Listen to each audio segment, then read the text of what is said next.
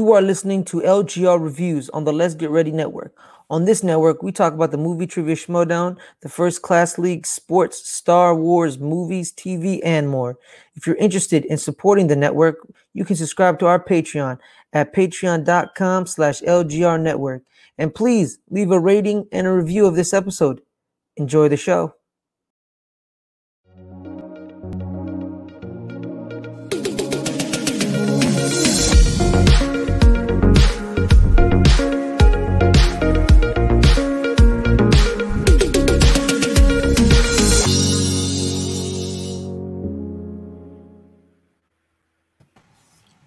All right, guys, we're here for it'll be our second review for the show Wheel of Time. It's going to be on episode 4 because they released the first 3 at the first time. And today we're going to have 2 special guests because these special guests, very beautiful people. But on top of that, they can read. And sometimes that combination doesn't come at the same time. Most people that are very beautiful don't read a lot. And these 2 guys do, guys and girls, let's just say. And they've read the books, and me and Adelia hasn't. So we're going to have half the panel without the book knowledge and the other half with the book knowledge. I don't know what Sully's pointing to. Is this the right camera? The other camera. No, you center. Center. Oh, the center camera. No, your other center. Yes. To have a background that looks so professional, Sully, you think you would know this kind of stuff, like as you're starting. Hey, I have. Well, when you have 5 cameras, you know. Look at that. Like, dude, we have the same camera right there. I got that camera. I've got a few of these. Yeah, man, they're pretty cool cameras. I like them. But I guess we'll start with overall thoughts of the episode. I'll start it and we'll kind of go around the horn after that. But so like the first 3 episodes we watched, me and Adelia did a review and we just kind of like overarched it. We didn't go into great detail. Now we're going to go in more detail, obviously, because it's like 1 episode at a time and everything else. But the biggest thing is I wasn't like super hyped, but I said it, the show did enough to interest me and pique my interest in certain points that I wanted to see more because I do want to give it a chance. It just made me want to like see just a little bit more. This episode I thought was great. And it like really kind of, now I'm dove in. Now I'm like full 100%, like going to give this season the full go because we're 4 episodes in, and it really kind of hooked me in this episode. It had stuff that you wanted. It has some good story points I felt in it. It had good action and stuff in there. And for whatever reason, the first 3 episodes to me kind of seemed like it might be a little like cheap, like I was watching a TV show. I didn't notice that as much in this episode either. It's almost like they upped the production value. I just can't finger point exactly with that, like what exactly changed, but it did look a lot better to me for whatever reason. So it looked like it had a bigger style production value and stuff like that. But with that being said, I'll go around. Adelia, what did you think overall about the episode? I love this episode a lot more than I like the first 3. I did like the first 3, but this one I liked a lot more. The stuff with the Aes Sedai and the guy that thought he was the Dragon Reborn and all of that was fascinating to me. And I echo a lot of what you said, Justin, in the story points were more engaging for me this episode, if that makes any sense. So really enjoyed it. All right, what about you, Kristen? I really, really liked it. I mean, I've liked all of them so far. I think to varying degrees. But this one definitely feels like the one where when you tell people, like, just watch this episode, then it'll, like, this is the one, like, the first, you have to set up the story, and then you hit that one episode that draws everyone in, and I think that's this one. So that's good that we've hit it, and I'm looking forward to seeing kind of where those story points lead, but I really liked it so far. I want to talk about a lot. I was going to say, to echo that is like the first 3 episodes, I did feel like it. I thought they did a smart job. I don't know if there might have been their game plan from the very beginning to release 3 episodes and then 1 a week. But I do think they did it smartly with this. The first 3 episodes set up, and then this episode is the one that like really kind of gets you. But what'd you think, Sully? I mean, I think that this was the best episode so far, but that's kind of the trend we've seen. I mean, each episode has gotten better. And part of that is, like I was saying back, behind the screen before we started, the first 2 episodes are so rushed. Like, that's a significant chunk of the first book in those 2 episodes. So the third episode kind of summarizes a whole bunch of different things that happen to, you know, the characters throughout the first book. And then this episode is the most divergent. Well, it's both the most accurate and the most divergent from the show. Gotcha. Because like Egwene and Perrin with the Tinkers, with the traveling folk, people, is super accurate to the books. Mm-hmm. But everything else in this episode, none of it happens in the book. So there's, you know, they're really playing with fire as far as what they're adapting and what they're keeping, and it's working so far. So I think this was the best episode, and I wholeheartedly agree that, like, yeah, if you're going to try this series out, try it up through the 4th episode. If you're not hooked by the 4th episode, probably not for you. Probably not for you. But next week we might say the same thing. So who knows? Yeah. Now, I'll go ahead and pose this question to the 2 book readers. I read books, but it's mostly about Star Wars. But the thing is like with you 2 guys, just the interesting dynamic of we're not book readers. So we're getting the show and we're getting the story how the show's actually portraying it. So we don't have anything to look on and say, oh, this is garbage. Like, what are they doing or anything? Because we don't have anything to relate it to. So you 2 seem pretty positive. So like, I would let both of y'all, it doesn't matter who starts it out, talk about that kind of dynamic there where you, even though the story's a little different, you still seem to like the show.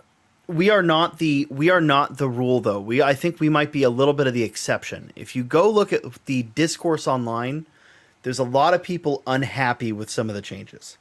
I think it's a mixed bag. I've seen a lot of positive people like us. I've seen about as many people who aren't sure, and then maybe not as many negative people, which is surprising. But maybe I'm just not looking for them. There's some big changes that I think are a little bit spoilery. Mm-hmm. Like they're big changes to the kind of setup of the show. Mm-hmm. With what Moraine knows, because you know Moraine is really the one that's like, okay, I know the Dragon Reborn was born 20 years ago, and I also know X, Y, and Z. Yeah, she knows a little bit more than that. In the book, she knows a little bit more than she knows. She knows quite a bit. In the book, she actually knows a lot more about who it is. And in the show, she doesn't. She just knows the Dragon Reborn is about 20 years old. And besides the fact that there's like 100-something prophecies about the Dragon Reborn, that he has to hit every single one of them to be actually the Dragon Reborn. And a lot of those prophecies are like, he will be born this way. And you of course are saying person is. And just to clarify, you're of course saying he as in them. The gender neutral he. Yeah, the general he. Yeah, the royal he, if you will. Yeah. But you know, the book is already very different from anything else anyway. Yeah. So I'm not entirely sure we'll get the same end results regardless. Right. But yeah, it's interesting that they've swept a lot of, you know, things that are known in the universe under the rug in order to heighten the mystery. I don't have a problem with it, but it will potentially lead to some questions later on when they're like, yes, there's all these prophecies, the Caribbean cycle. You're like, what? Where were the prophecies a year ago when we were trying to figure this shit out? Yeah. But like this episode, I think, like because we're following the 3 stories. We're following Matt and Rand. We're following Elaine and Perrin, and we're following Nynaeve, and then Lan and Moraine. Mm-hmm.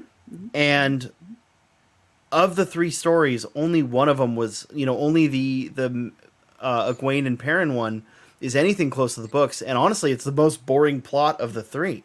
And it's funny because it's really close to the books, but it's also really divergent from the books because a huge major plot point. Because they're missing a character.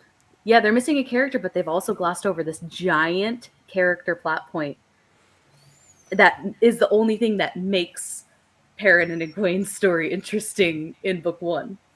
I'll say until this.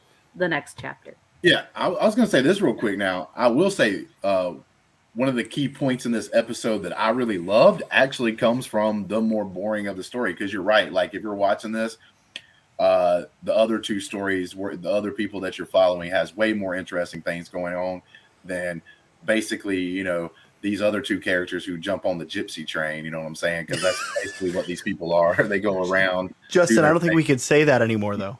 Yeah. Oh, is that Romani. Romani. Well, but with that being said, what the lady, I just found that one conversation between Perrin and the lady that's like kind of like, I guess, in charge or whatever of this group of people that are the travelers. Kristen, what's her name? I don't know. But she says, Do you want me? I can look it up and pretend like I know. No, you're fine. You're fine. they're talking, and she's talking about what happened to one of her children and stuff, and like why she does what she does, and the guy's like, so like you're going for revenge, but then you're not even like doing anything because y'all kind of renounce like violence and stuff. And like what she says there, I thought was very poignant. I don't even know if it's in the book or not, if it's just something they did for the show, but she says, what's the best revenge against like, attacks or doing harm to folks is peace. And what's the best revenge for death is life. Mm-hmm. And I thought that was really cool line. I thought that was a really cool thing. That is the way of the leaf. So that's what they follow. Her name's Isla, by the way. I did look it up, but her name's Isla. I also looked it up. There are 2,000, like more than 2,000 named characters in this series. It's a lot. You're gonna forget them. And a lot of them like show up for like one chapter and then they're gone forever. And you're like, oh. Nice. I will say Isla does show up a few times throughout the series, though. Yeah. So she's moderately not important, but you'll see her again. Slightly more important than some other people. Yeah, she's more important than the chick that got a dagger through the neck in the last episode. Yeah, or like Perrin's wife doesn't exist in the book. Oh yeah, so you want to know things that don't exist in the book? Perrin's wife not married. So Perrin's wife. So he doesn't chop someone up on accident. Wait, hold on. Let me rephrase that. The character exists in the book. The character is not Perrin's wife in the book. And he doesn't kill anyone. And he doesn't kill anyone in the book. Okay. It makes sense for his story moving forward, why they did that. They basically moved his character forward about 3 books in one episode. He's already like book 3 Perrin. Which is good because a thing. Which is good because some of the characters are kind of boring in the first book. In fact, most of the characters in the first book are really boring. That's fair. Or worse, they're really annoying. I mean, they're kids. With the case of like my favorite, it's a little too spoilery to say who it is, but my favorite character in the books is annoying as hell in the first 3 books. Mm-hmm. And the show has already done a much better job with that character, where I think that character is already becoming a fan favorite. Which is going to be really awkward later. Which will be really awkward later. Yeah, I want to spoil so much stuff. How? Okay. No. You're good. You're good. I believe in you, Kristen. I'm trying. There's so much. There was another. So I rewatched the episode before this, despite the fact that I was late to our meeting time. I did prep for this. So there was a line in that. They talk about the song. So the traveling people are looking for, their whole point in life is they're looking for, quote, the song. And it's supposed to bring peace to the world and kind of, meaning of life in Hitchhiker's Guide style, right? Like 42 is the answer to everything. There's a line that was in the show that I don't think was in the books, where Egwene asks, well, are you sure you haven't found, are you sure you haven't found it already? And they do that slow pan shot of everyone just happy and enjoying themselves. That honestly is so much better development for the traveling people than the books give the whole, like 14 books. That one line gives better development than 14 books of the Tuathalan. Well, and I think it's funny because there's a lot of changes that they've made in the show that are very different from the book, that kind of do that, where, they do one episode that changes a few things about a character, but it does more for the character in terms of developing them into who they are, like giving Tom a guitar. I don't think that's the change I meant, but like, you know, in Perrin's case, like, you know, having him start out married and going through that tragedy gives him a reason to kind of fear, you know, fear himself, and that's who his character is. But it takes him a little bit of time to get to that point where he's at now, and his character is really developed in a way that's really interesting, like 3 or 4 books in. But you have to get to that point, and I think the show did a better job of like getting him closer to that point by doing less. Yeah, and that's because not if they don't, the books are bad. I mean, they're really not at all. It's like one of my favorite series of all time. But the way that the show has to develop these characters in a faster way, I think they're doing a good job of making those changes that kind of get them past the initial progression very quickly. yeah, because if you take that first thing that you kind of see Perrin do, like, you know, when they get attacked and everything, if you take that away from him in the show, like, it's almost like, why is he even in the show at this point, right? Because he's just kind of there. When they gave that to him, now his character's interesting. Like, I watch what he's doing and stuff because I get it. You know what I'm saying? Like, he feels guilty and all this other stuff, like the way they do on the show. So his character's got multiple layers where if you didn't have that, he'd be like single layered and you'd be like, dude, this guy's kind of a creep. He literally doesn't have any character progression in the book until like chapter 20 or something. He's in the book, he's like really big and shy and careful around people, and that's his character until you get to about, like, you know, more than a quarter of the way through the book, and then all of a sudden he gets character development. But you can't have a TV show with someone in it who's shy and careful and doesn't want to hurt people, so he like moves around like this because he doesn't want to bump into anyone, you know, like that's not going to be something that people sign in to watch. So the way that they gave him like that immediately, you know, they immediately developed his character in a way that makes sense to the book character. And I think that's really interesting. Like, it's just a cool change. And I definitely think it's needed for sure. Right. Yeah. Well, and by the way, just real quick, because I needed to, excuse me, I have the hiccups. I needed to remember what exactly I had caught earlier. Lila is Lila Lewin in the books. Yeah. And she is, and the chapter that she's introduced to is a Perrin point of view chapter, and he says, I had once thought of marrying her. Yeah.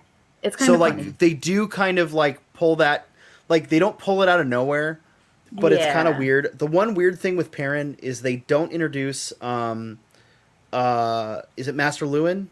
Right. They kind of just like is that his name, Master Lewin, or is that Game of Thrones? No, it's Master Luhan. They kind of just make Perrin the blacksmith and not like the apprentice, which would make sense since he's like an adult in the show. Yeah, because the book also the show also ages up the characters by about 5 years because they're like 15 in the books. So they do age them up a little bit, which is kind of interesting. But it's kind of weird for like Rand, where Rand is still like Rand is pretty much acting like a kid through episode 1, right? Like he's just helping his dad and going to see his you know his crush at the bar. Well, he's an adult. Whereas like all the other characters are like doing adult things. It's kind of odd. It is. It's you can't really change too much of Rand's character in the first book. There's but not they much do. They do a little bit, but because they drop the whole. They drop the whole. Much else you can do. Yeah, I do think it's weird that they've already cut Bella from the show. Yeah, how dare they? Poor Bella. Bella That's his horse. Is his horse. Yeah, she's not in the show. Who does survive till the last book, so I'm curious if she's going to come back. It's one of the only animals that survives. Like she's in the book. She survives like apocalyptic shit. Yeah, and she's gone in episode 2 in the show. Yeah. Hey man, they had to do that like the dire wolves. Man, they had to like cut. Oh, just like they just disappear for many episodes. Because the cool thing with Bella is like Bella changes. Like I think there's like 10 different writers for Bella. Well, and like she keeps changing hands. Throughout the whole book. So like I'm curious if they're going to bring her back because she's not important necessarily. It would be a nice nod to be like, oh hey, that's Bella. Always there. I do think this episode was a little light with Egwene characterization, which sucks because I think they've done a really good job with Egwene, and I think that actress I don't know her name, is fantastic. But she kind of just felt like she wasn't in this episode. Yeah. I don't Yeah. I don't disagree. Now- Maybe they're like saving something for her, you know, like I don't know. Well, something that I kind of liked about this episode, and I found out when we were talking, before we started recording, was like it's basically just a background thing, but in this episode, it's a big thing, and that is this guy who's going around saying he's the Dragon Reborn, and like you start Yes. thinking about it a little bit. Logain. You start thinking about it a little bit because this dude, I mean, come on, man. They did So- such a good Dark job side. with Logain. I will say that opening like Yeah. because they're doing these little interludes like to open each episode, which the books do. Mhm. Right. Each book starts with a little bit of like characters you haven't met yet, or won't or don't know at all, and like where are they in the world. The show's doing it a little differently, where it's giving us a preview of what we're going to see in the episode. So the first episode, the preview was actually the first episode. The preview was a little irrelevant. It was actually Leandrin catching a male Chandler. That's actually totally irrelevant to the rest of the show, or at least the rest of that episode. The second episode we had the White Cloaks. That super yeah. intimidating shot, and that way forgot when about the White Cloaks show up later in the episode, you know exactly who they are. Right. Yeah. And like that's so good. The third episode was showing us Nynaeve surviving, which was great. And then the fourth episode, we got this Logain story in Gildan. So the dragon, well, a false dragon. So a false dragon is something that comes up a lot in the books, and I have a feeling it's going to come up a lot in the series. The dragons prophesized to basically unite the world to fight in something called the Last Battle. They haven't really touched on that in the show yet, but I'm sure they will. Right now it's kind of irrelevant. But anyways, his job is to unite the world to fight in the Last Battle. He will most likely Go crazy. be a insanely strong channeler, and the reason everyone thinks it's a he is because Men are usually stronger channelers than women. men are usually stronger channelers, and they have the not the taint. What do they call it in the show? The corruption. The taint. No, it's the taint. In the books, it's called the taint, which you could see why we don't call it that. Mhm. The corruption. It's the male half man, of the I wish we source just kept is it the same. corrupted. The male Yeah. half of the source is corrupted. So whenever a male but in the show, they say, or in the touches books, they the say, one power, they take some of that corruption into them, and it drives them crazy. and in the books, they say that the male half of the source is touched by the Dark One's taint. You can It's see why true. they changed that. Yeah. I don't see what's so funny about that. Yeah, so they were very clear. They're like, we're changing this. That we're not doing this. I'm sorry. There's nothing so- wrong with the Dark One's tank. So okay? we do see in that opening shot, we see Logain with those cool shadow buddies, Right. talking to him. Those shadow buddies are former dragons. They're the past reincarnations of the dragon. Because They truly were dragons, so like he's not totally crazy because well, Well, okay. that's go the ahead. thing. We don't maybe, know. We don't know, right? Maybe he is just crazy. The books don't really he could touch be imagining that he's talking to previous dragons, right, Or because no actually one knows. talking- No one knows who they were, right? Right. We only know who the most recent one Yes. was named Luz Theron. Theron Kingslayer. That's which is the a only one we badass know. name.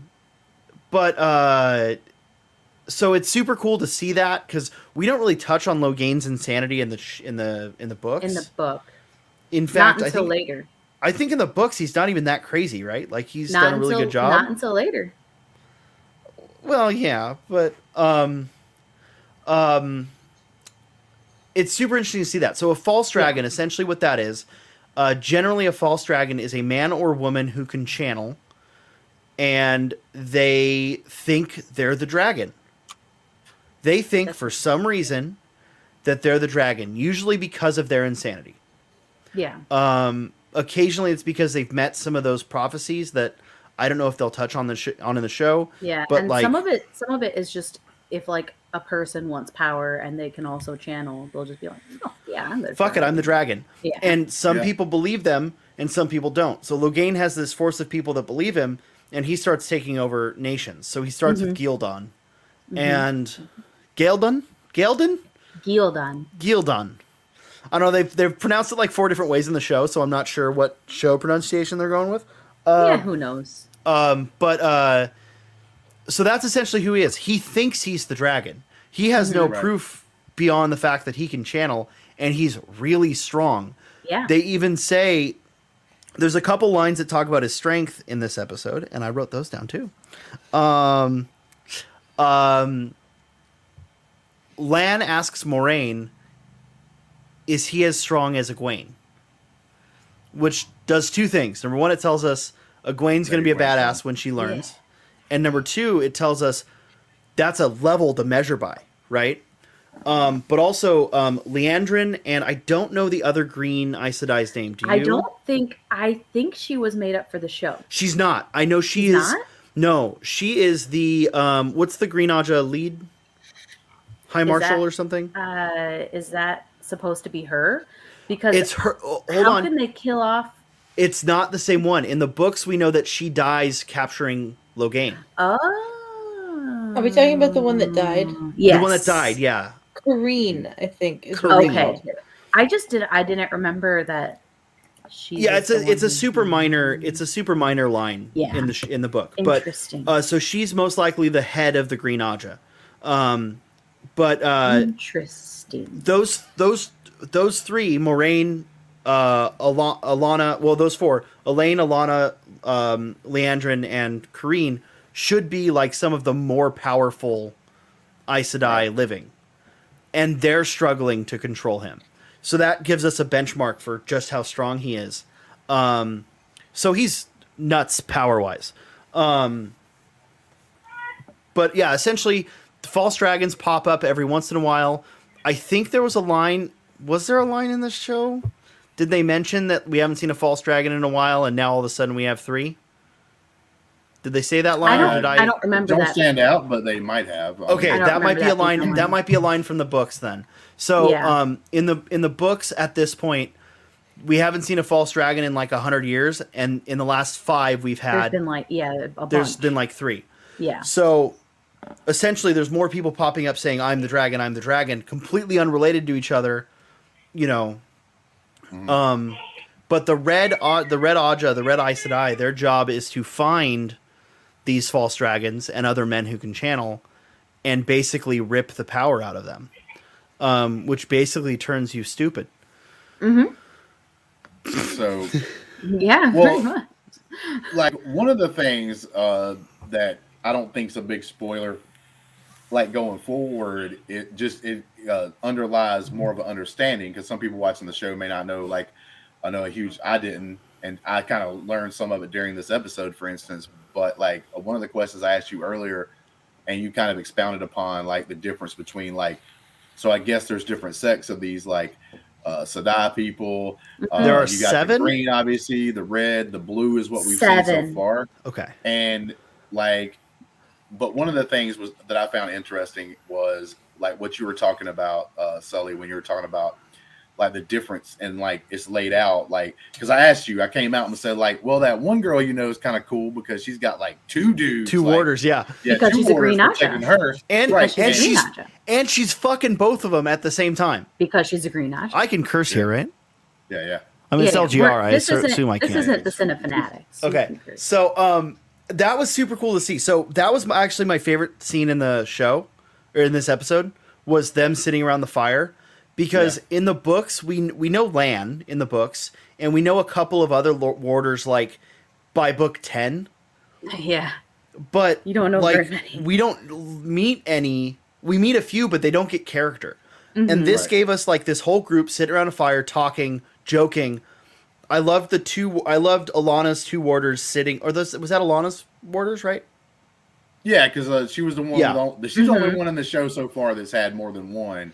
And like, I didn't even know they were both of hers. I thought like one of the warders may just have fun with them. You know what I'm saying? So, so first, they haven't covered it in the show. They've briefly touched on it, But the big thing with warders is they can feel Yeah. what the Aes Sedai is feeling. They did it in the previous episode because Nynaeve asked. Well, they did it in this episode too because the gentleman with the green Sedai, whenever she dies, how he starts to almost pass out on the battlefield because But he's feeling. They said it really clearly in the third episode when Nynaeve was treating Moraine and she like pushed out all the demonic ooze. Yeah, and Lan winces. You can feel everything she feels because this is gonna hurt. And yeah.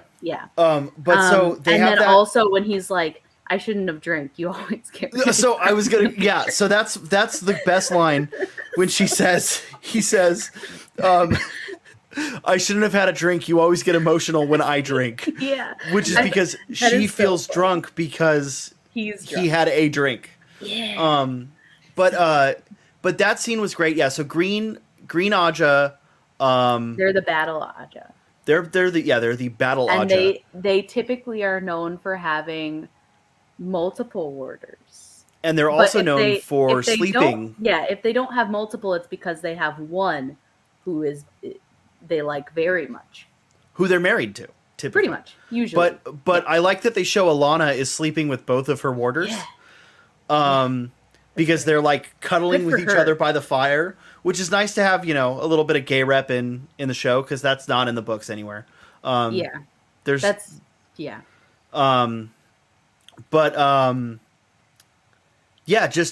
kind of cool to see that. Yeah, the Green Aja definitely bond. They sleep with their warders, and it's kind of a thing. Mm-hmm. Not all of them.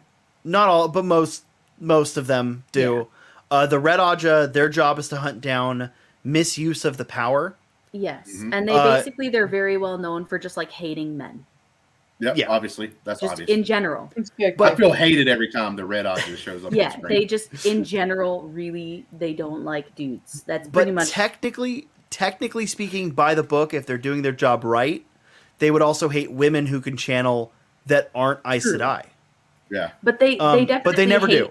They're definitely like that one group of girls in high school that they only like each other and they pretend to like other people, but then they just like talk about you and stab you in the back at every other. So they don't have no warders because it looks like warders are almost always men. No. I don't know if they can be women or not, but it seems like they're men. It's not allowed. It's against the rules to bond a woman as your warder. Okay.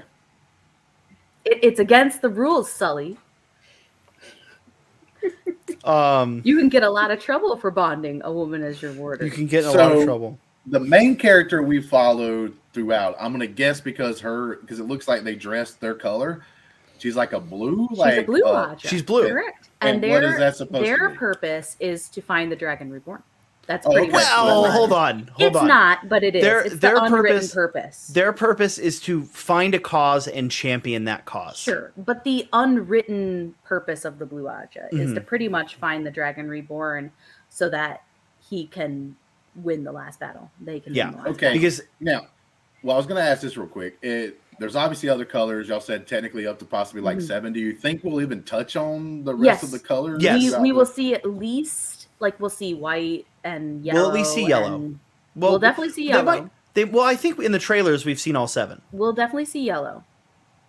When we get to the Amyrlin seat, we'll see all of them because the Amyrlin technically no longer holds to an Aja. She's all of them. So she'll have a stole with all of the colors. And then she should have sitters for each Aja when we need her. So we should at least see all of them. But there's like brown and gray and a bunch of... I think we're missing... What does brown do? Brown are librarians. Yeah, basically, yeah. So the ones we've seen right now are the cool ones. Yes. Yeah. The ones we haven't seen, you have white is philosophy, gray is diplomacy, yellow is healing, and brown is librarians. The yellow can be pretty cool. The yellow are cool, but I mean, like, compared to future reason. Yeah, but compared to the battle Aja, the witch hunting Aja, and the spy Aja, the blue are also spies. They are information gathering. Yes. Got you. Now, So I will ask, this is a big moment in the show, like one of the biggest moments in the show to me, is they're trying. So they have the battle out there going on outside this cave or tent or whatever they got this guy in, and they're trying to hold his power back, obviously. And like you say, he's very strong. So we have the Star Lord moment, but it was the warder from the green guy who ends up dying. Stefan. He comes running in with double axes, which looked really cool. I mean, he looked really cool doing it. He did, but it was a big mistake because he seeps through the little thing that they have kind of guarding him to not let his magic out, and because of that, the magic's able to seep through. And this dude, like, he wipes out the whole crew, man. I'm talking about people's necks being slashed, all this stuff's going on. And then we have one of the main characters who kind of has been there from the very beginning, Nynaeve. Yeah, she gets like super crazy, like emotional, because she really likes this one warder and everything else. And so she's trying to hold his neck, and then she gets super excited, and something kind of explodes from her. I guess at this moment she knows now that she's a channeler, I guess, and she does something super awesome. Like, she literally turns back time almost. This is basically my favorite scene of the series so far. Everything gets healed in an instant. Yeah, everything gets healed in an instant. And most people were almost dead to dying when she does it.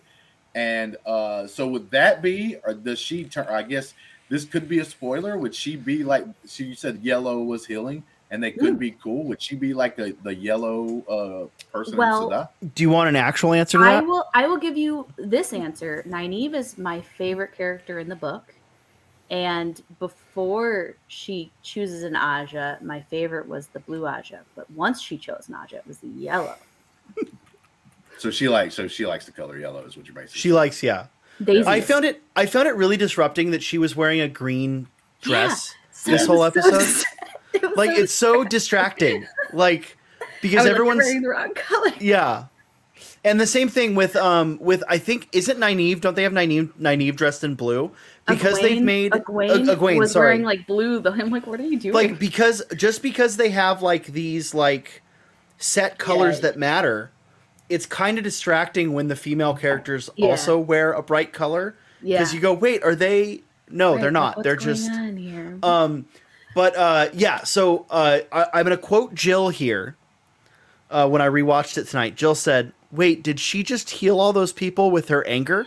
Yeah. And I said, yes, she did. Character. That's exactly what she did. She gets angry and heals people. That's her thing. So she has a block on her power because she grew up denying it, right? Mm-hmm. Well, but you saw it. It exploded out of her. And she can only touch it when she experiences like heightened emotions. So like the most emotions. And so that's why she usually that's like anger. Exploded with power was because she's been keeping it inside for like her whole life.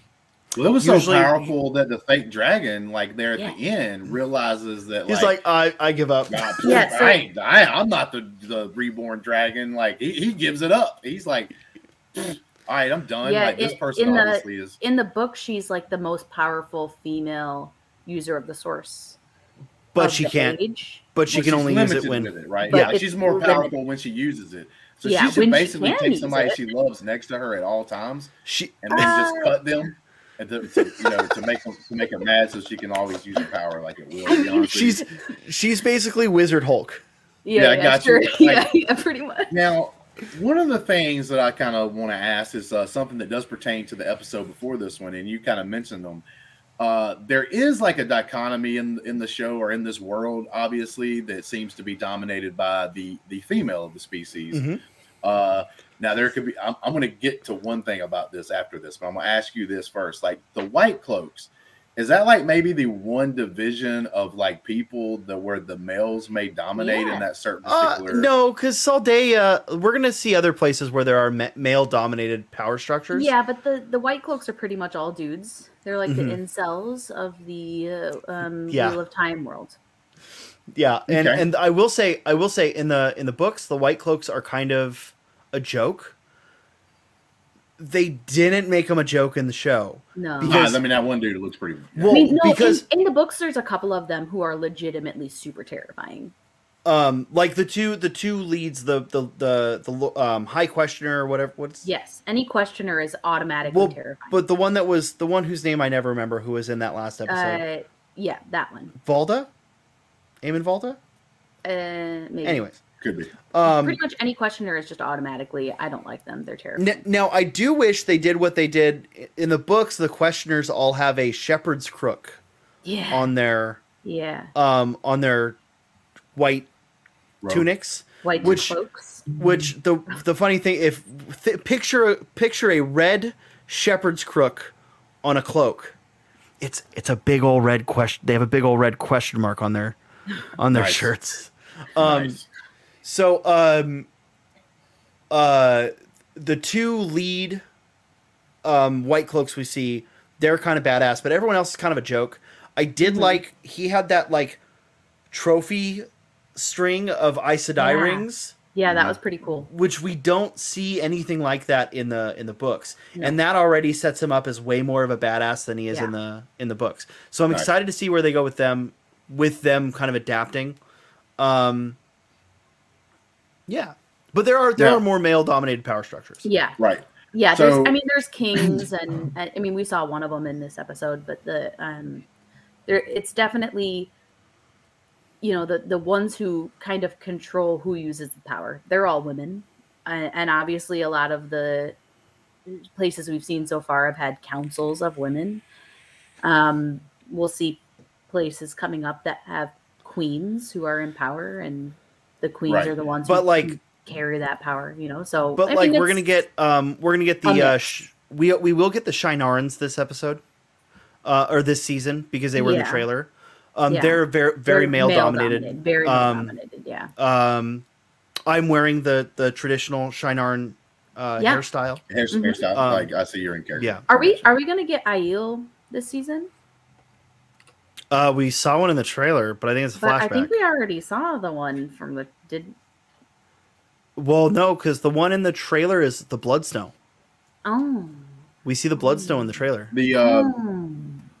Well, somebody had mentioned, obviously, y'all guys were talking about like the Twitter world, the internet, and like the people being either happy or unhappy according on what side they are, and especially like the book readers. You know, they kind of like that kind of thing going on. But beyond that, one of the things is because of like in our world, like the two of the, at least definitely one of the things that I love, Star Wars behind me here, and everything else, like. You have that thing that starts happening on the interwebs where they start talking about the fact of, oh, look at them making the men look weak and everything else, right? Like we're going to pull up our little typey fingers and we're going to type a bunch of things on Twitter.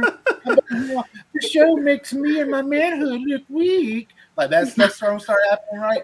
Because then I get the feeling like it may start happening with this show because we've seen it with Star Wars. I'm sure it will. Yeah, there's a lot of very strong women in this series. Right, and we saw it with MCU because two of their best, like most recent movies, you know, like Black Widow, we had Captain Marvel and everything else happen, and it started to like creep in even to the most popular thing, or at least what seems like the most popular thing, because it seems like everything's positive over there. MCU started having that little bit of negativity come out with all those sorts of things. So, like, I am expecting to have those, like, it's already, it's already, and it's probably been around in the books too. It already happened with. You know, we had mentioned there were changes. One of the changes that happens in episode 1, there were already those people coming out for. Oh yeah. And I mean, what was the change? It's really not a spoiler. The show's already started and everything else. So. It is well, I mean, Kristen and I have already accidentally spoiled. I disagree. Nothing has happened. There's been no spoils. They mention. I'm just gonna out with it. They mention that there are 4 Taviran in episode 1. Now, we don't know yet what a Taviran is, but essentially a Taviran is important, right? And the 4 Taviran we have in the show are Matt, Perrin, Rand, and Egwene. Mm-hmm. In the books, we have 3 Taviran. Matt, Perrin, Rand, and that's it. And Rand. Okay. That's it. Just the 3 of them. So they made Egwene a Taviran, which does make sense for her story in the future, but it also is unnecessary. Yes. The other thing they say is that the Dragon Reborn, we don't know Could if they be a are a male or a man woman. or a Yeah. woman. That is not a question in the books. Not at all. In the books, we know it's a man. Okay. It has to be. It has to be a man. So Yes. they took and added an important kind of like subtitle, Yeah. basically. Yeah, and to that one and of the women to make them that more change important. that Right. change had automatically people were like, you know, And they're so gonna change in the the whole show. book, They're and it's gonna pretending like be- men and women could possibly be the dragon. Oh wait 1 second. I gotta pull up Twitter. Well, they put a subtitle on a girl. Oh my Yeah. God, my manhood is going to hell. Oh God, look at these people. They're destroying my life. Okay, I had to go ahead and put that on Twitter, which you can follow me at Handball77US. You know, that's Justin, that's a really nice ivory tower from someone who dropped the G word earlier. That's true. How dare you? Yeah. I'm kidding. Yeah, exactly. I'm kidding. I don't But care. I didn't even know that word was bad now. Yeah, I know. Because I know. I actually love those people. Like I love like the animated Hunchback of Notre Dame, for instance, and I love those characters that are called that in the show. The Like, I think Romani, they're cool. the Romani. Yeah, I think they're cool as all get out. 100%. But the thing is, it wasn't like offensive. I mean, it was. They just didn't like push about it until like the last like 10 years. I mean, it's essentially anyways, so back to Wheel of Time. We digress. So the issue is the issue I have with making Egwene Ta'Veren is that a Ta'Veren is not just a title, it does have a supernatural component to it. Okay. And in my opinion, Egwene is badass without that supernatural component. Yeah. So in my opinion, it lessens her character by making her that. See, Right. I made this argument before we started. Yeah. There's an argument that they say there's only the 3. There's an argument that there's 6 and that there's 3 men and 3 women. That it basically, if you're Ta'Veren, you set the path of the tapestry. That's the beginning of the show. It's the weaving of the tapestry. That's the fates of the world, basically. And the Ta'Veren shape the world around them. But even when you have the 3 main guys not around, the world shapes itself around these 3 women. And so there's an argument that there's, they might not be as strong in terms of shaping the world around them as the 3 dudes, that there's 6 Ta'Veren, and these women are just as important to the shaping of what happens. And so it's not really as far-fetched to say she's Ta'Veren. I would argue she probably is in the book as well. It's and it's funny, that I didn't could know be the dragon, I think, cheapens her character in terms of, is she only important because she could be the dragon? And in the books, she has a much more, I would argue, a much more important role to play in the book. True. So it's funny, I didn't know Kristen loved The Wheel of Time as much as she did until I was already on the second to last book. Yeah. But around book 10, as I was reading book 10, I went, is Egwene Ta'Veren? And if I had known, I would have probably sent that question to Kristen. Yeah. Are we going to find out Egwene's Ta'Veren? So it's never, the thing is, it's never explicitly spelled out, but the way that as you read the books, and I think the show has shown it a few times already with certain characters, just the way that things happen and the way that the story narrates itself around specific people, it kind of is playing out in the same way the book does, where the story really circles around people and certain, like, when they make action, it has a very large effect. And there's a huge argument to say, even though it's not spelled out in the book, that Egwene and a few other people are also Ta'Veren. So I don't think that's as far-fetched for me. It's just really trying to tie her importance into this thing where she could be the dragon. She's a great character without that in the book. Like, she doesn't need that. The reason she's important is because she's one of the strongest users of the source. Even before she knows that she can use it, when Moraine comes into the village, she looks at Egwene and she's like, hot dang, she's like the most powerful she's the most powerful source user I have ever seen. Mhm. And It sounds that's like you're why, saying Force again, user with I a know, isn't lisp. that weird? Source user. But it's like she has the, you know, opportunity to be one of the most powerful people in the whole world Right. Without having to without be. even being the Dragon Reborn. So to me, I didn't really need that extra thing, and I understand like you want to keep the mystery alive, but you have 3 dudes, just let the mystery be with the 3 dudes, you know? Yeah. Let Egwene be her own. Which I'll shout out. I'm going to shout out Jake Berlin, who's also loving this show. So he's never read the books, but if you need another rando on the show, Jake There you Berlin loves this show. He texted me after he watched it. He went, "Wait, is Nynaeve the Dragon Reborn?" And I just outright told him, "I'm like, no, Nah, she's not." I mean, just because she had that big explosion of power. Yeah. But nah, like me, when it comes to any of this stuff, just because, like, for instance, Game of Thrones, Star Wars, all these Hamilton. things, and that's one of the things that, like, we were talking about when we did the first 3 episode review as a Telling Adelia and stuff, is like, this is one of those times where this book was actually, like, obviously a decent amount older than this show first coming out, and it looks like this story is, you know, kind of taking away things that you would find in like fantasy, because we had Dune, right? Like the movie just come out, people went and watched Star Wars, Game of Thrones, all these prophecies and stuff like that. This entails a prophecy, but this book is a lot older than the show, so it's not like they're just blatantly like taking away things and putting it on the show. The book was there, and that they have to follow that. Now, my thing with this is like when it comes to these kind of things, because of all the things I've read or been a part of and liked and everything else, to know, bro, that ain't it. That was way too obvious. Like, so that one, I totally 100%. When she did that, I was like, she's not it. It's not it. She's not it. And like she's I automatically badass, think, but she's just a regular badass. And I automatically think Rand's not it. Like I've said before on this, before the show started, because like I just think that's the easiest one. Right. Like, you know, it's the good looking hulking dude that's like probably the coolest out of the that's now. True. As he's far as pretty. Show. Yeah, he's pretty. He's very he seems pretty cool. He broke down really that door. Good. He broke down that unbreakable door, though. Yeah, exactly. That is true. And if you play D&D, that's a tough thing sometimes. The door gives you more problems sometimes than the actual monsters in Dungeons and Dragons, to be perfectly honest with you. So that's Open pretty the door. impressive. Roll. Yeah. Dang it. Yeah, man, nobody opens the door, man. Can't even get the door open. You roll like a 6. I'm sorry, you needed 7 to open the door. So but that's the thing. But like, whenever I go into things like this, is that kind of notion that like, okay, not that. You're distracting me. Like, I knew the dude that said he was the Dragon Reborn, you know, even though he was a badass. Yeah, I knew he was not it. Like, 100% not gonna be it. They did a good job, even though you kind of know he's not.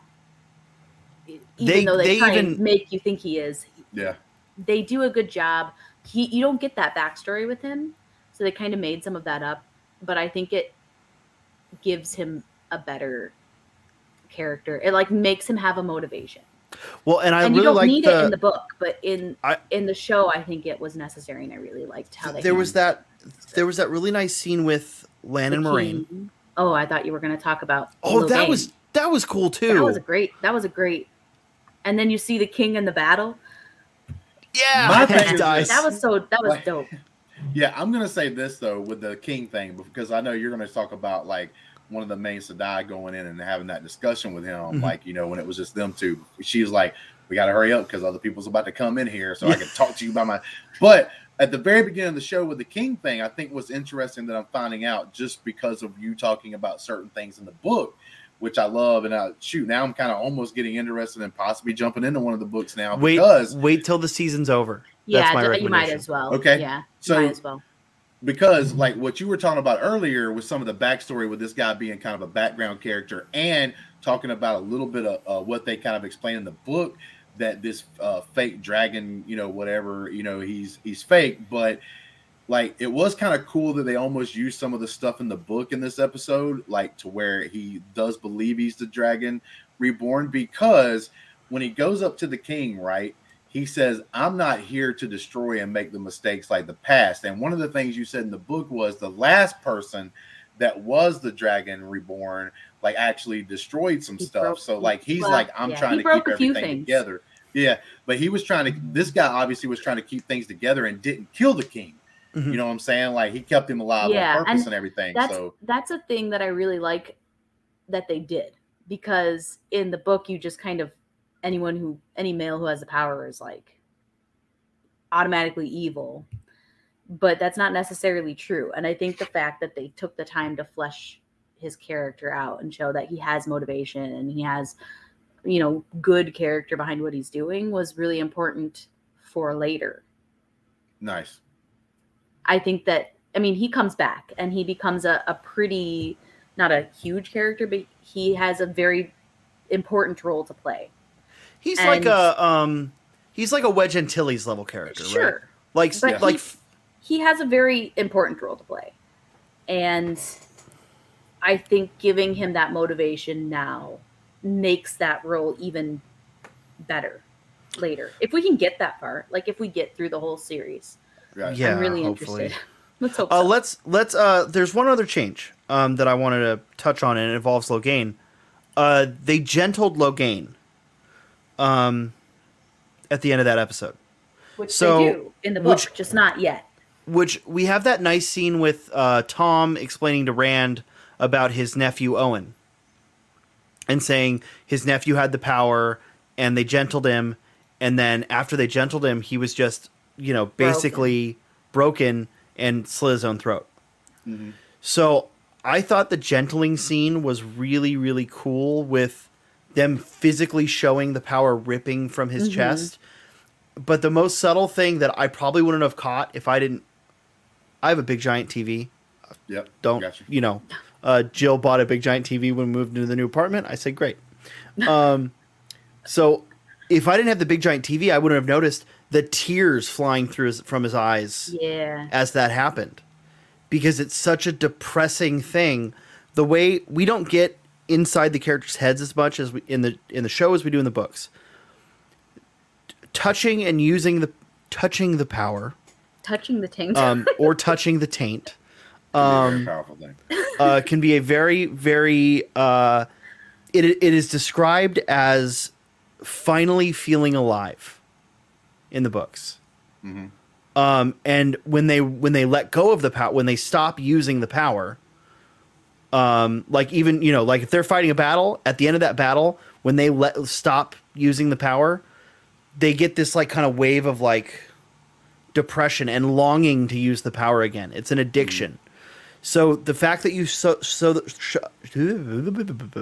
the fact that you show those tears flying from his eyes, and as he's falling, that just look on his face, I thought was so amazing. It's super interesting that they gentled him now, because in the books, before he's gentled, he encounters another character that matters. Actually, I'll just say, he encounters the dragon. He encounters the actual dragon in the books. It's true. Mm-hmm. And that's when he realizes he's not the dragon. Right. So they kind of just did that in this episode, like way beforehand. Yeah, right. I mean, he realizes like, well, if she has more power than me, then I definitely can't be the dragon. See, my thing is like, I get what you're saying, Sully, but the way they kind of portray, like, because I'll move on to another thing in this, because some people may think the same thing I did for a second when we first got together on here. But when that was occurring, my thought process, not knowing anything in the books, was like it was almost like he gave up, because when he saw Homegirl like heal everybody like that he was kind of like already about, he was almost like, because it almost feel like that power was affecting him, but if he was a Dragon Reborn, he needed to keep it because he needed to do his thing. But then when he saw what she could do and realized, oh my God, like, because he legitimately thought that she was possibly the actual Dragon Reborn, that he almost was like still kind of sad about it, but almost was willing to just give it up at that point, because I mean, he wasn't what he thought he was. I think because he's the kind of character that he's not in it for the power or whatever. He legitimately wants to be helpful and to help heal the world. And so, now that he knows he's not, he's just kind of like, well, oh crap, I've been doing some shitty things. Like I should probably not. Then since I'm not, I've been killing some folks because I thought this, and now I don't think this. I mean, I think that's fair too, to say like he kind of like gives up a little bit, but yeah, it's But not. I'm not saying give up in a bad way. I'm kind of like he was almost like I felt like that the way his expression was, the way he says it, if they wouldn't have ripped it out of him, that I like and forcibly like they did, that he possibly could have been like a person that would have stepped up and said, "Take this from me." Yeah, like, willingly take it from me because like maybe. Well, that I think that's a little too spoilery, but like 12 books down the road. Yeah, 12 books down the road. There's I want to ask Kristen some things without giving any detail. So two things I noticed in this. Well, one thing that was pretty obvious in the episode, if you've read the books. The other one that I noticed and I was looking for at this episode, Lan's sword doesn't have a heron on it. I didn't notice it. Yeah. Not Rand. Lan's sword. Yeah, you said Land, didn't you? Oh, did I? Okay. Yeah, because Rand's definitely does. In the first episode, we see Rand's sword has a heron on it, which is an important thing. And I think Land calls attention to that in Shadow Logoth. I think he says, like, that's a, heron nice blade for a shepherd. Yeah. Whatever. I didn't really notice it on Land's. I wasn't. Yeah, really... I'm wondering if they just removed that. I think maybe it's just not I don't know. Not an obvious detail. The second thing was the Brigitta doll. Yeah, I liked the Brigitta doll. Oh my god. It was really good. The Brigitta doll was important. We stand Brigitta doll. The little girl gives Matt the Brigitta doll. Yeah, it's really cute. Which A, was super cute, and B, it actually does matter to something later. Eventually. Now, well, I was going to say with Matt, because, like, listen, the way they kind of portrayed it, because they made it weird. He's, like, puking outside, which is already gross. Yeah. But then, like, this black slime's coming up to his mouth. And then one thing I noticed was, yo, bro, you just puked. Why are you touching everybody's bread like that? Without covering your hands? I was like, that's kind of nasty, bro. That's kind of nasty, Matt. Because only he can see the puke. Yeah. So when he gets the bread and everything, and I'm already like, dude, all right, cool, you're a bad guy because you're touching this, throw up bread now. You're gonna start feeding to your friends over there. He goes into the or the other people wake up, or he goes to try to go to sleep. He wakes up, everything's boom crazy. Rand wakes up, he's missing. They go into the house, and because of the weird black stuff that's coming into his mouth and the blades doing something, I actually thought before we got into the pre-show for this, I actually thought that that character possibly killed the family. Mm-mm. Oh no! And I was like, hey, why y'all trying to let this dude escape, bro? He just killed his family and that little girl. But like you said, I figured that he killed them, and then that's what brought the Dark Fiends there. No, they're called, they show killed up. The family. Obviously, like you said, they were already there. They killed the family, and for whatever reason, I guess the blade that he has was helping him be able to see these things out there. The blade has a weird connection to things of the dark. Because his name's being Matt in this show, I kind of hope one of the Dark Fiend guys' name's just Bob. Yeah. I mean, you know what I'm saying? Kind of. Yeah. Bob the Fade. No, they have really dumb names like Ishamael and Moradrid. Lanfear. It sounds like they just took names from the Bible and added a couple of more syllables. The main characters' names are Matt, Perrin, who is the actually, do you want the etymological origins of a few of the names? Yeah, go ahead. I mean, obviously she doesn't, but I'm hey, cool. I don't. So Perrin is the name of a Scandinavian god of wolves. Okay. Makes sense for the wolves. That's not a character development. The main character, or the main character's name's Matt, which is obviously a reference to Matt Damon.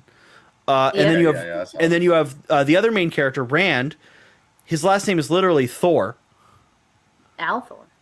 Egwene is a reference to King Arthur. What's the lady? Guinevere? The lady. Guinevere. Egwene, the spelling is very similar to... the spelling is like an anagram of Guinevere. Kind of. Not exactly, but close. And then Matt is supposed to be Lancelot. Okay. There's Matt and there's Lancelot. also a character in the books. Same name. There's a character in the books that they'll probably bring up later, named Arthur Pendrag, like Arthur Pendragon, which is King Arthur. It's literally I mean, there's like a kind of wink, like that the world is kind of connected to that universe. So there's also the wink theory that this world is loop, like a future version of Earth after it was like annihilated by nuclear war.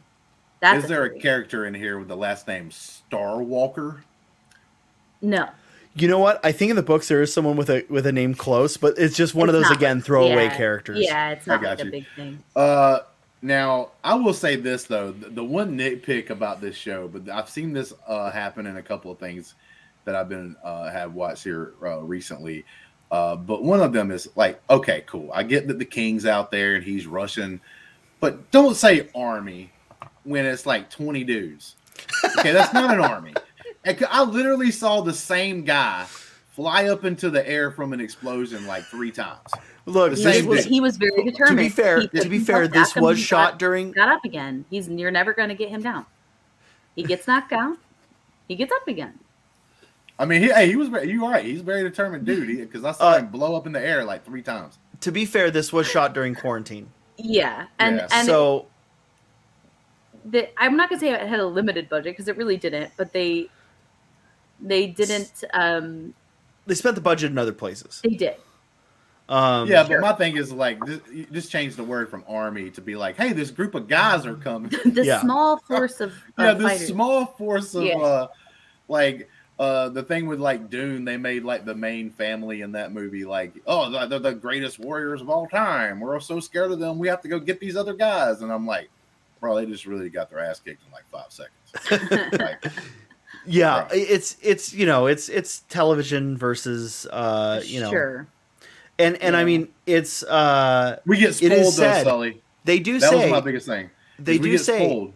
Game of Thrones, the quality they put out there, what HBO does with their shows.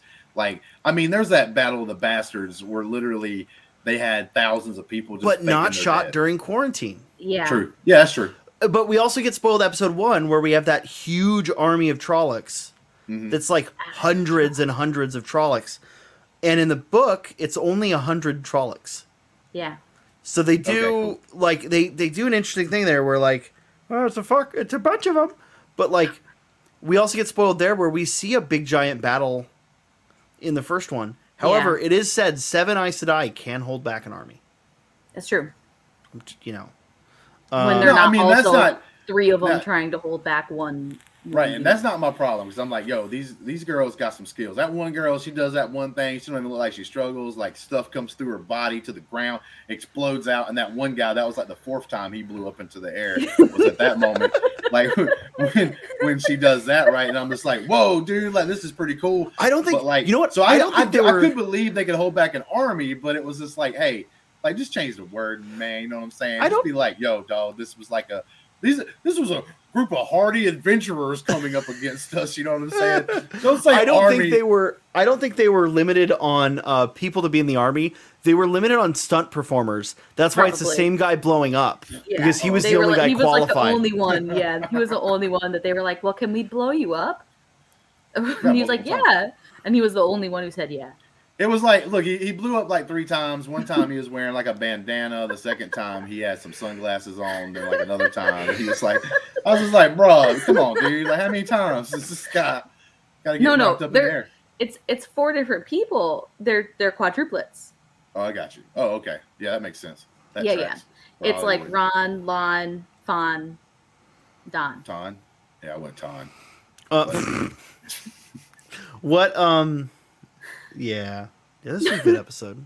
It was. Yeah, I mean, I enjoyed it. I loved it. Like I said, that's even a funny story that I can tell. Like, so it's a little small nitpick. It's like the one thing about this episode is that one guy kept blowing up. But besides that, like, I think it was really great. I guess we could go ahead and go through our like last things you may want to point out or say about the episode, kind of like what we did at the very beginning where we talked about overall things. Unless you got, go ahead, son. Well, I want to know, do you have any? Do either of you have any book questions? Any any questions for books? What is I got one. I'm gonna go with the one not so serious, and then a more serious one afterwards. The not so serious one is: can you remember a specific line of how they describe the tank?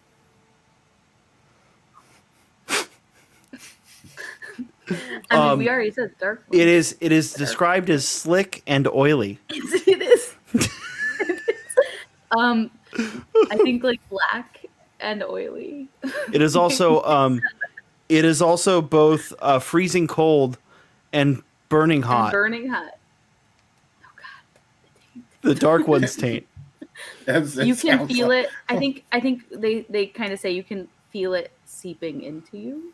Mm-hmm. I think something like that. And when you release the power, you feel like you're coated with the dark one's slick, oily taint. I don't know that that's a direct quote. That is, it absolutely is. Pretty close. Touching it feels. Oh gosh, what is it? It's like touching it feels like trying to grasp onto like fire or something. I think they should have kept it taint. I mean, this would have been something we could have talked about for days to come. You know what I'm saying? But like, it honestly. I read these books when I was like pretty young, so I didn't really think that was funny. Kristen, I just want you to know there is a subreddit called Wetland. There is a subreddit called Wetlander Humor. That's fair. You'd probably enjoy it. Probably. See, I got all that out of my system like back in like the 2000s when I was on Wheel of Time message boards. And that, we got that all out of our system ages ago. Yeah, we got that all out, so we do not have to talk about the taint on any other episode that we break down. No taints here. I guess the serious one is I kind of already know this, but I think it'd be kind of cool, like for people that are like me that watch this episode and like see the review, is like we're talking about how far they have progressed through the books, right? Like so. Like by episode 4, for instance, we know there's like 14 books and they're super long. You were kind of saying about like what chapter they were probably in during that time. So about how far in the books are they already through 4 episodes? We are both. Oh, go ahead. Yeah, I mean they've skipped a lot. That was just kind of like unnecessary journeying. We are through at least a quarter of the book by now.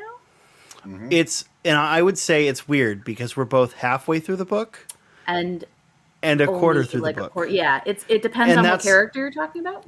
Because let's there's an elephant in the room here. Tom Maryland. Yeah. The Gleeman. He doesn't bard. He doesn't fight that fade until like halfway through the book. Right? We had that guy for an episode. No, but in the show we had him for an episode. He's supposed to show up at the beginning of the series.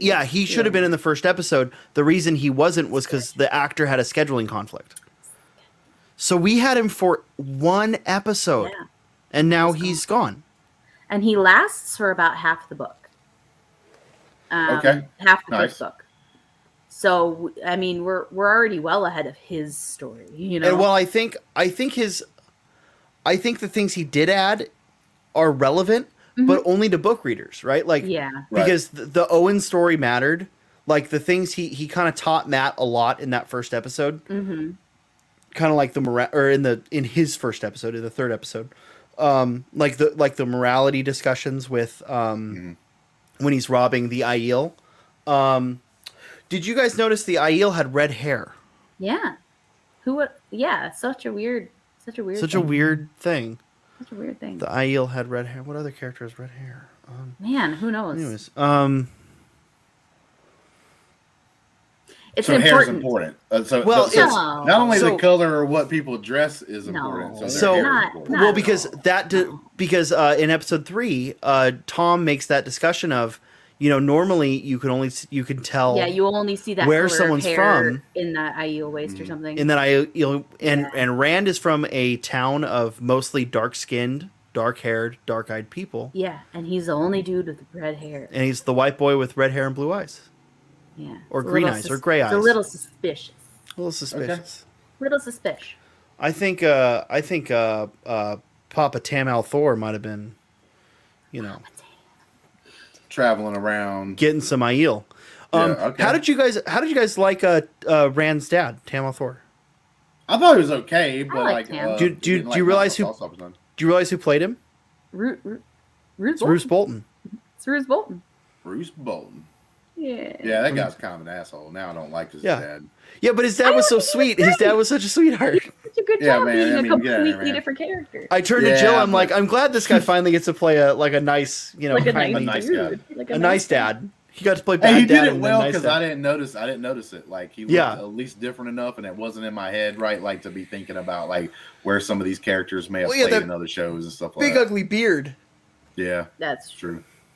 It looked like your beard, but like scraggly and gray and patchy. Hey, I got Like, some why did- gray. Starting I to know, sneak but- in there. But that's fine. Gray's good. But like, he had a full gray beard with, you know, patches. You don't have patches.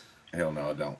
But Adelia, do you have anything to ask him from like? I think we're gonna ask possibly might Adelia be if she had patches. No, not patches. I mean, But I'm pretty Adelia, sure do she you have would. a She's got patchy gray grow beard? You have but- patches? But nah, do you like have any questions that might pertain like from the show or the book or something that you're interested in? I was just wondering if Moraine seems as detached in the book as she sort of does in the show, or Yeah. if that was more of like an acting choice Rosamund Pike is making, or No, I think Moraine's pretty detached. And actually, all of the Aes Sedai are supposed to come off as Yeah. detached, but they don't. Just Moraine.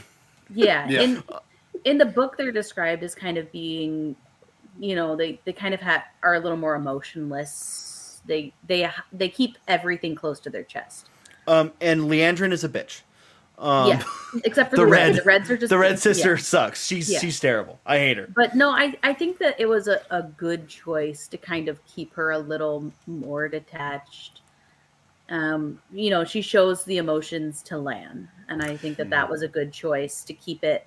You know, she opens herself up to it when she's behind that wall. You know, Mm-hmm. but when She she's is- in front of other people, she doesn't. So project her much, right? warder, do we get him pretty early in the books? Oh yeah. Yeah. He's through the. Because you said he's- like some of them you don't really get to know until like 10 No, books down he's the Only road. he's him. Important. He's the only he's one. important for the whole series. Yeah. Now, so the homegirl that has that explosion of healing that comes out to Nynaeve. save him, Nynaeve. like I did get that look when she was stacking up some wood. Mhm. You know what I'm saying? Like that might be foreshadowing some. This is my stacking up favorite some part of the wood. series so far. Yeah, that she was looking at dude and thinking. What I gather was she's kind of looking at him like, oh, it looks like these warders and these like Aes Sedai be like getting it on till 3 in the morning. And she was like, is that the same thing with him and her? Like, that's what I think she kind of had those eyes looking at him. You know what I'm saying? Those jealousy eyes? Yeah, a little bit. Yeah, it Jealous was like, guys. or hungry eyes, like I like to Yeah. do. Like, I like No, that song. the Nynaeve Land stuff is my favorite part of the whole show so far.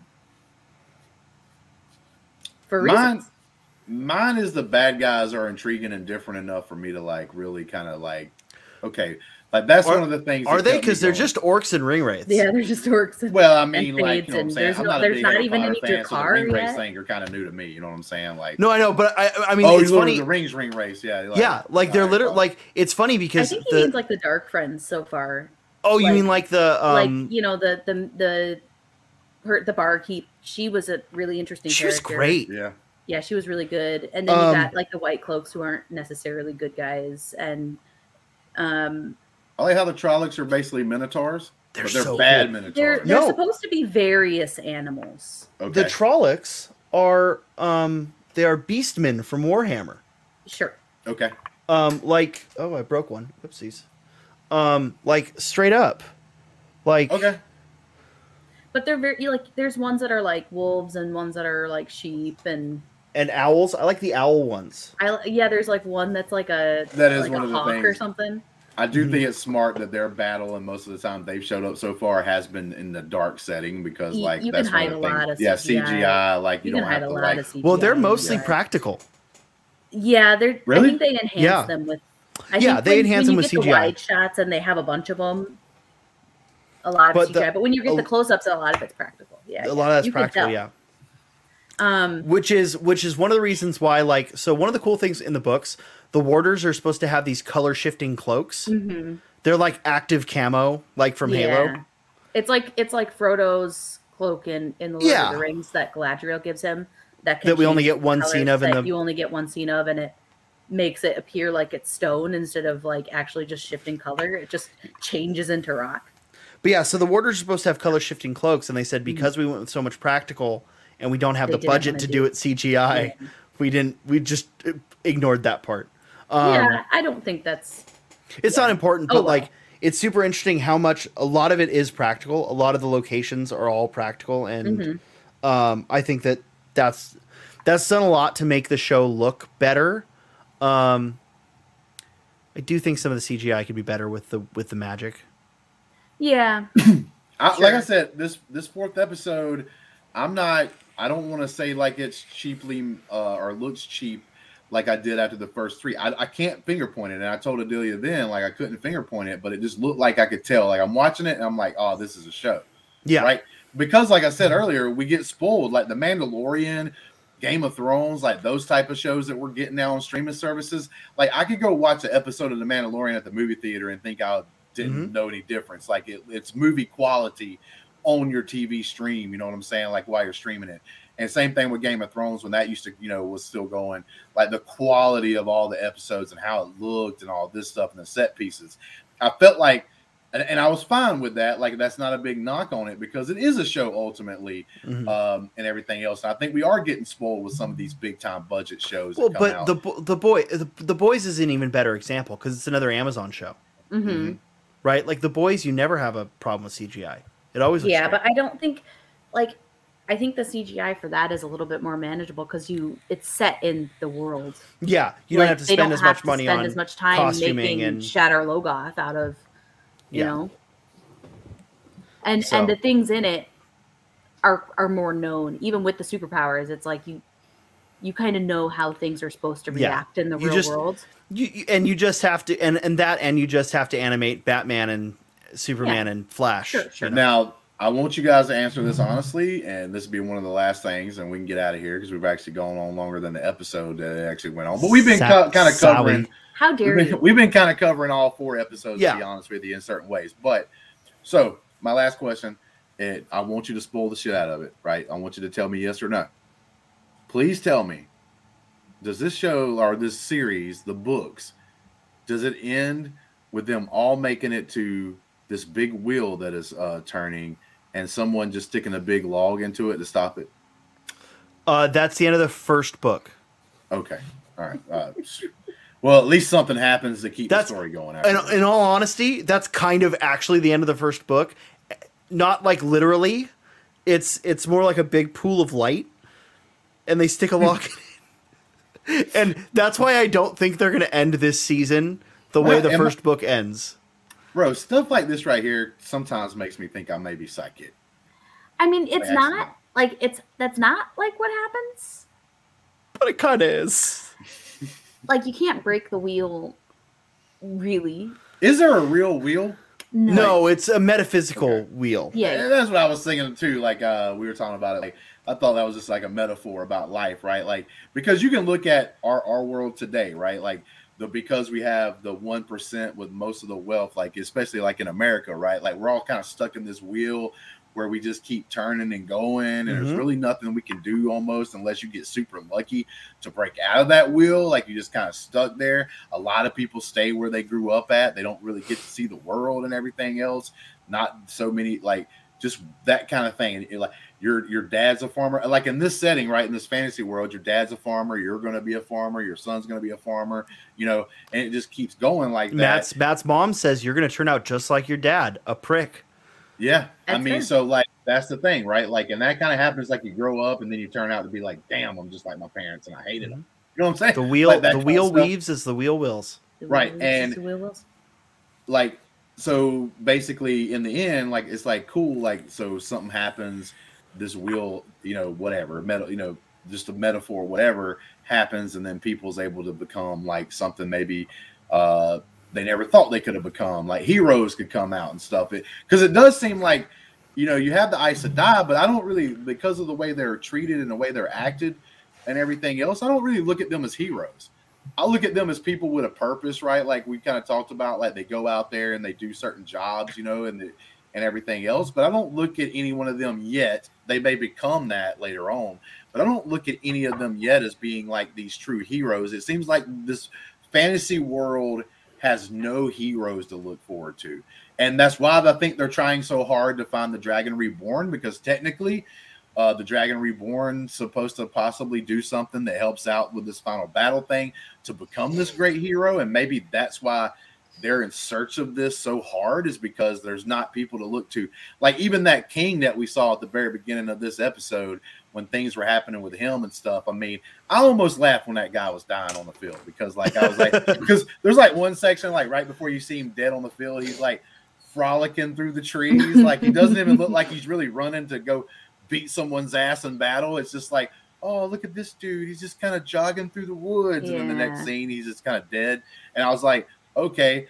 But like even that dude being a king didn't seem heroic. You know what I'm saying? And I might be missing a boat on this, but like with that being said, though, it seems like they're looking for these heroes or searching for them, but nothing's there yet. You might say they need a hero.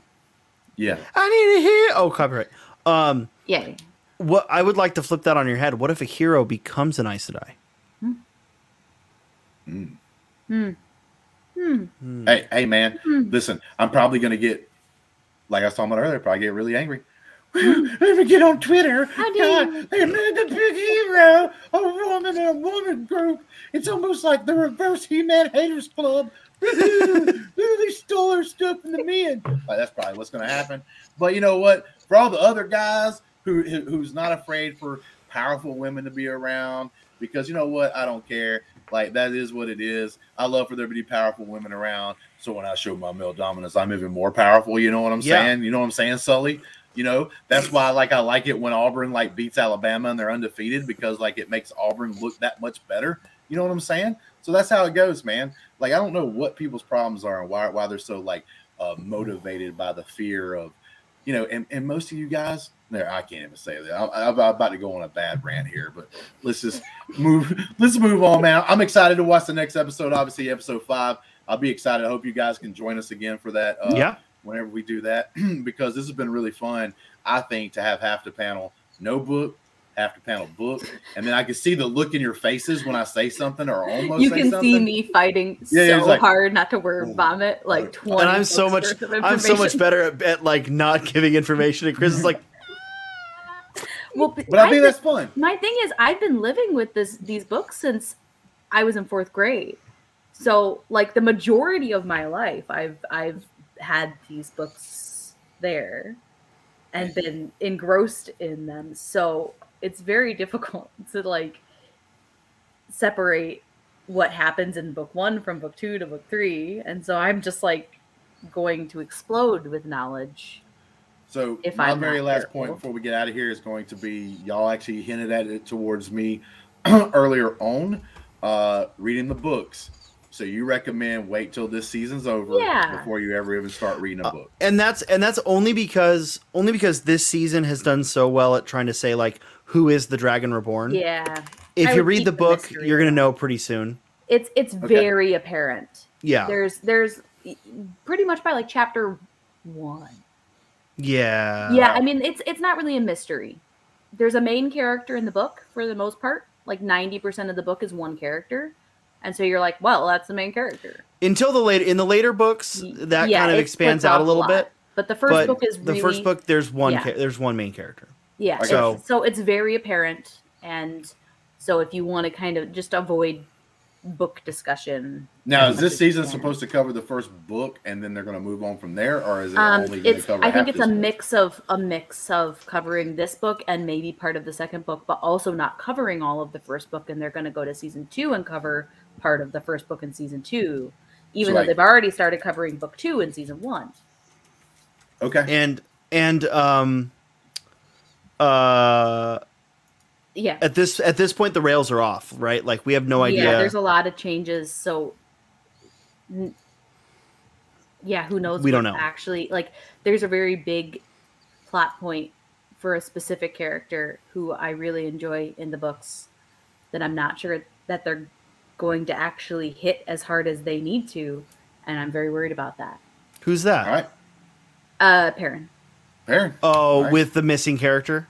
Well, that and just the way that they're developing that specific thing, I'm just not sure they're going to hit it as hard as they need to hit it. I'm Okay. very worried about it because Okay. I'm not. How do you show that in a TV show? It's all part. Yeah, it's hard. I can't. It's all mental, yeah. I Because the can't. books have a lot more. The books have a lot more in the characters' Detail, heads. obviously, it's Yeah, always I mean, gonna be yeah, that I way. can't. Like, it's a big part of the character, and I don't want to spoil it if they do actually flesh it out better. But I'm a little nervous that it's going to be something that doesn't really get addressed as much as it should, and it's a huge Right. part of. Because Perrin's of your this favorite character. of the boys. Yes. Yeah. But when it comes down to everything, like with Star Wars, for instance, like people's like, why would I read a book about a movie I've already seen? One of the cool parts about reading those books is you get to see or hear Kylo's thinking. You get to Yeah. hear what Rey's thinking in those books because they cover that thing that you can't hear in a movie, obviously, because you only hear what they say and what their dialogue There's is. there's a really great chapter really early on in the first book where it's after it's during the Trolloc attack, and you get Rand like carrying his dad through the woods, and that chapter is one of the best chapters of the whole book, and it wasn't in It wasn't in the show. at all. Right. And the biggest thing in it is it's Rand's dad, Tam, is talking in his sleep. Yeah, and he says a And lot you of learn a things. lot And of Oh, it's such cool. it's such a great chapter, and you get so ingrained in that moment, and you don't get that in the show. Yeah. So there's because chapters why the like fuck that. does this shepherd have this beautiful sword? Right, sure. Mhm. Right? Like that's the big question for episode 1 that they kind of just ignore. Is like, why does this so shepherd there's- have this there's sword? stuff like that where you learn more about the world. I think that's something that they haven't quite really done. Like they've done a Mhm. great job with the characters. You don't know anything about this world. Like they keep Yeah, to mentioning be honest, places. I and know you're there's a like, white what the heck? tower somewhere. What's that? Right. Like you don't Yeah, know what like- that is. But in the book, as you kind of journey, you learn about the places as you're journeying through Mhm. them. You learn like, oh, this is Barrelon, and this is what they do, and this Which is we haven't close even to Camelin. seen. We You haven't don't even go to seen Barrelon. Barrelon or Whitebridge. Yeah, I don't think we're going to see Barrelon. I think they've. Yeah. I mean, we're There's a lot of- past it. Look, But like, white cloaks, white bridge. There's a white tower. well, Like, White there's Bridge is bunch just a of- bridge. There's a White Okay. Castle. Yes. Okay. Yes. They have really. I like the little onions on the burgers. But yeah, I think that's one thing in the show that like you just you haven't established yourself in any environment yet, and maybe Okay. that's intentional so that you kind of feel like you're as lost as the characters are. But in the books you do really feel like you're almost a part of the world because the way that they describe the people and the cultures are also different. Like you Mhm. learn so much about the cultures, and like they do a good job with the Tinkers in the show, but you don't see the differences between the people in the Two Rivers and the people like at the ferry. In the book, it's like a Right. huge difference. Just in like 10 miles away from each other, there's a big difference in culture. And I'm really hoping that we get to see some of that in the show, because that's definitely something that is a huge part of the books. I think a lot of it has to do with the 8-episode season. I think so. I And think they need- it's a little sad that I we're think they not need to have gonna- a 12-episode season. Yeah. It's a little sad No. that if they miss out on all that development, because the world itself is one of the best parts of this Well, series. and that's one of the things that makes Game of Thrones work. The Game Yeah. of Thrones show does they have more show us time the culture to- difference. And you see when they had less time to expand on a happens. story, what Yeah. happens. So I really hope that this show doesn't kind of go down that path where they just don't have enough time to really dive into it. Because like I said, the world is amazing in this Is series. this one of those things if you start reading the books, like you kind of have to? There's like a map they put like in the book, like somewhere. yeah, like at the yeah. back You of know the what? front, and, like, The map you like doesn't flip help. back to like, so where are they at? No, I'm gonna be you- honest, Justin. I'm gonna be honest. The map doesn't help. Yeah, it Okay. doesn't help. And It's one of the worst maps. it's not a great Okay. yeah, it's not I'm a great big map. fan. I'm gonna tell you, this wall back here that y'all can't see, there's like 14 fantasy maps on it. I'm a big map guy. I got It's bad map. It's bad map bad. Sure, Matt Bad. But I mean, I think there's just a really cool, like you go to one town and then you go to the city, and the way they describe it, what that city is. Like who those Gotcha. people are, and you can really feel their culture. Like one of my favorites is Like the places are characters, basically. Yeah, What it is. I Like, mean, there's one city where the women all wear daggers, and they're very much like the women just really prowl around for dudes. They're Like they're marriage it's daggers. It's Cougar Town. It's Cougar Town. It's literally like such a fun.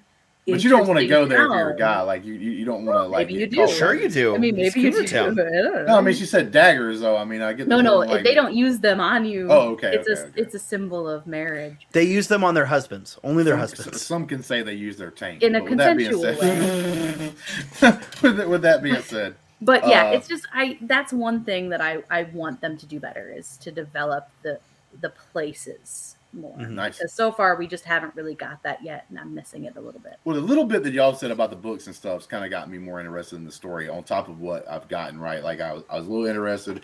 This episode made me big time interested in the stuff y'all have added has been super great and stuff. As we get out of here though, I want to do this really quick. Like, subscribe to the video, subscribe to the channel. We do audio podcasts and stuff like that. You can find it under the same name. Let's Get Ready on all the Apple, like whatever. It doesn't matter what kind Links of are podcast. in the description. Yeah, you can. You make up a name on a podcast, we show up there. That's literally how it happens, and everything else. We do have a Patreon. Like for as little as $1, you can join our Discord and have fun there. And then we have other things that we do, like do watch-alongs and stuff. With that being said, Sully, do you have anything that you have going on now that you would like to let this public know? Yeah, you can find me on Twitter at SuitUpSully. Mm-hmm. Over here, that one. Yep. You can find me on Instagram. I just started a new Instagram for public usage, and my other Instagram will be going private because I would like to have a private life. At Sean R. Sully. And you can find me on Twitch. That's the important one. If you want to find me and you find me entertaining, Twitch, twitch.tv/Sean Sully. Look, let's be honest here. Schmodown season is ending. I have a little bit of free time on my hands. Yeah, now you're gonna have a lot of free time. Next season, I will not most likely be studying as hard as I did this season. With December and the new year, I intend to be streaming a lot. So find me there. Twitch.tv/Sean Sully. I have plans. Nice. I have plans. Also, you can find me on Stardust at Smith. No, don't take my sign off. How dare you? Wow. Well, I saved the best Love for you. last. Go ahead, Kristen. You can find me at Twitter, Instagram, and Stardust. Smith underscore K10, the number, not the word. Even though I don't post anything on Stardust, because it doesn't exist. It doesn't exist anymore. Oh, okay. It's been my sign off for about 4 years. The same sign off, and it's funny now because Stardust doesn't exist. And that's pretty much it. I've been really busy, so it's hard to do any videos or anything. But you'll catch her on my stream from time to time. But every once in a while, Nice. when I'm up really late and can't sleep, because Sean streams really late when I can't sleep. It's sometimes. it's not as late on the West Coast. Or when there's Like, shows like this right here, where it's a show about a book Yeah. series that you really nerded out on. Yeah. I'll make So there time. you go. I'll make wheels of time. Wow. You got something to try to beat that, Sully, before we sign Nope. off right here? No. I would never. Not even going to try. Let me tell you something, guys. Thank you guys for hanging out with us. Hope you learned a lot. I actually did. I'm actually going, like I said, I got more into the show now after we did this podcast about it. Until next time, peace.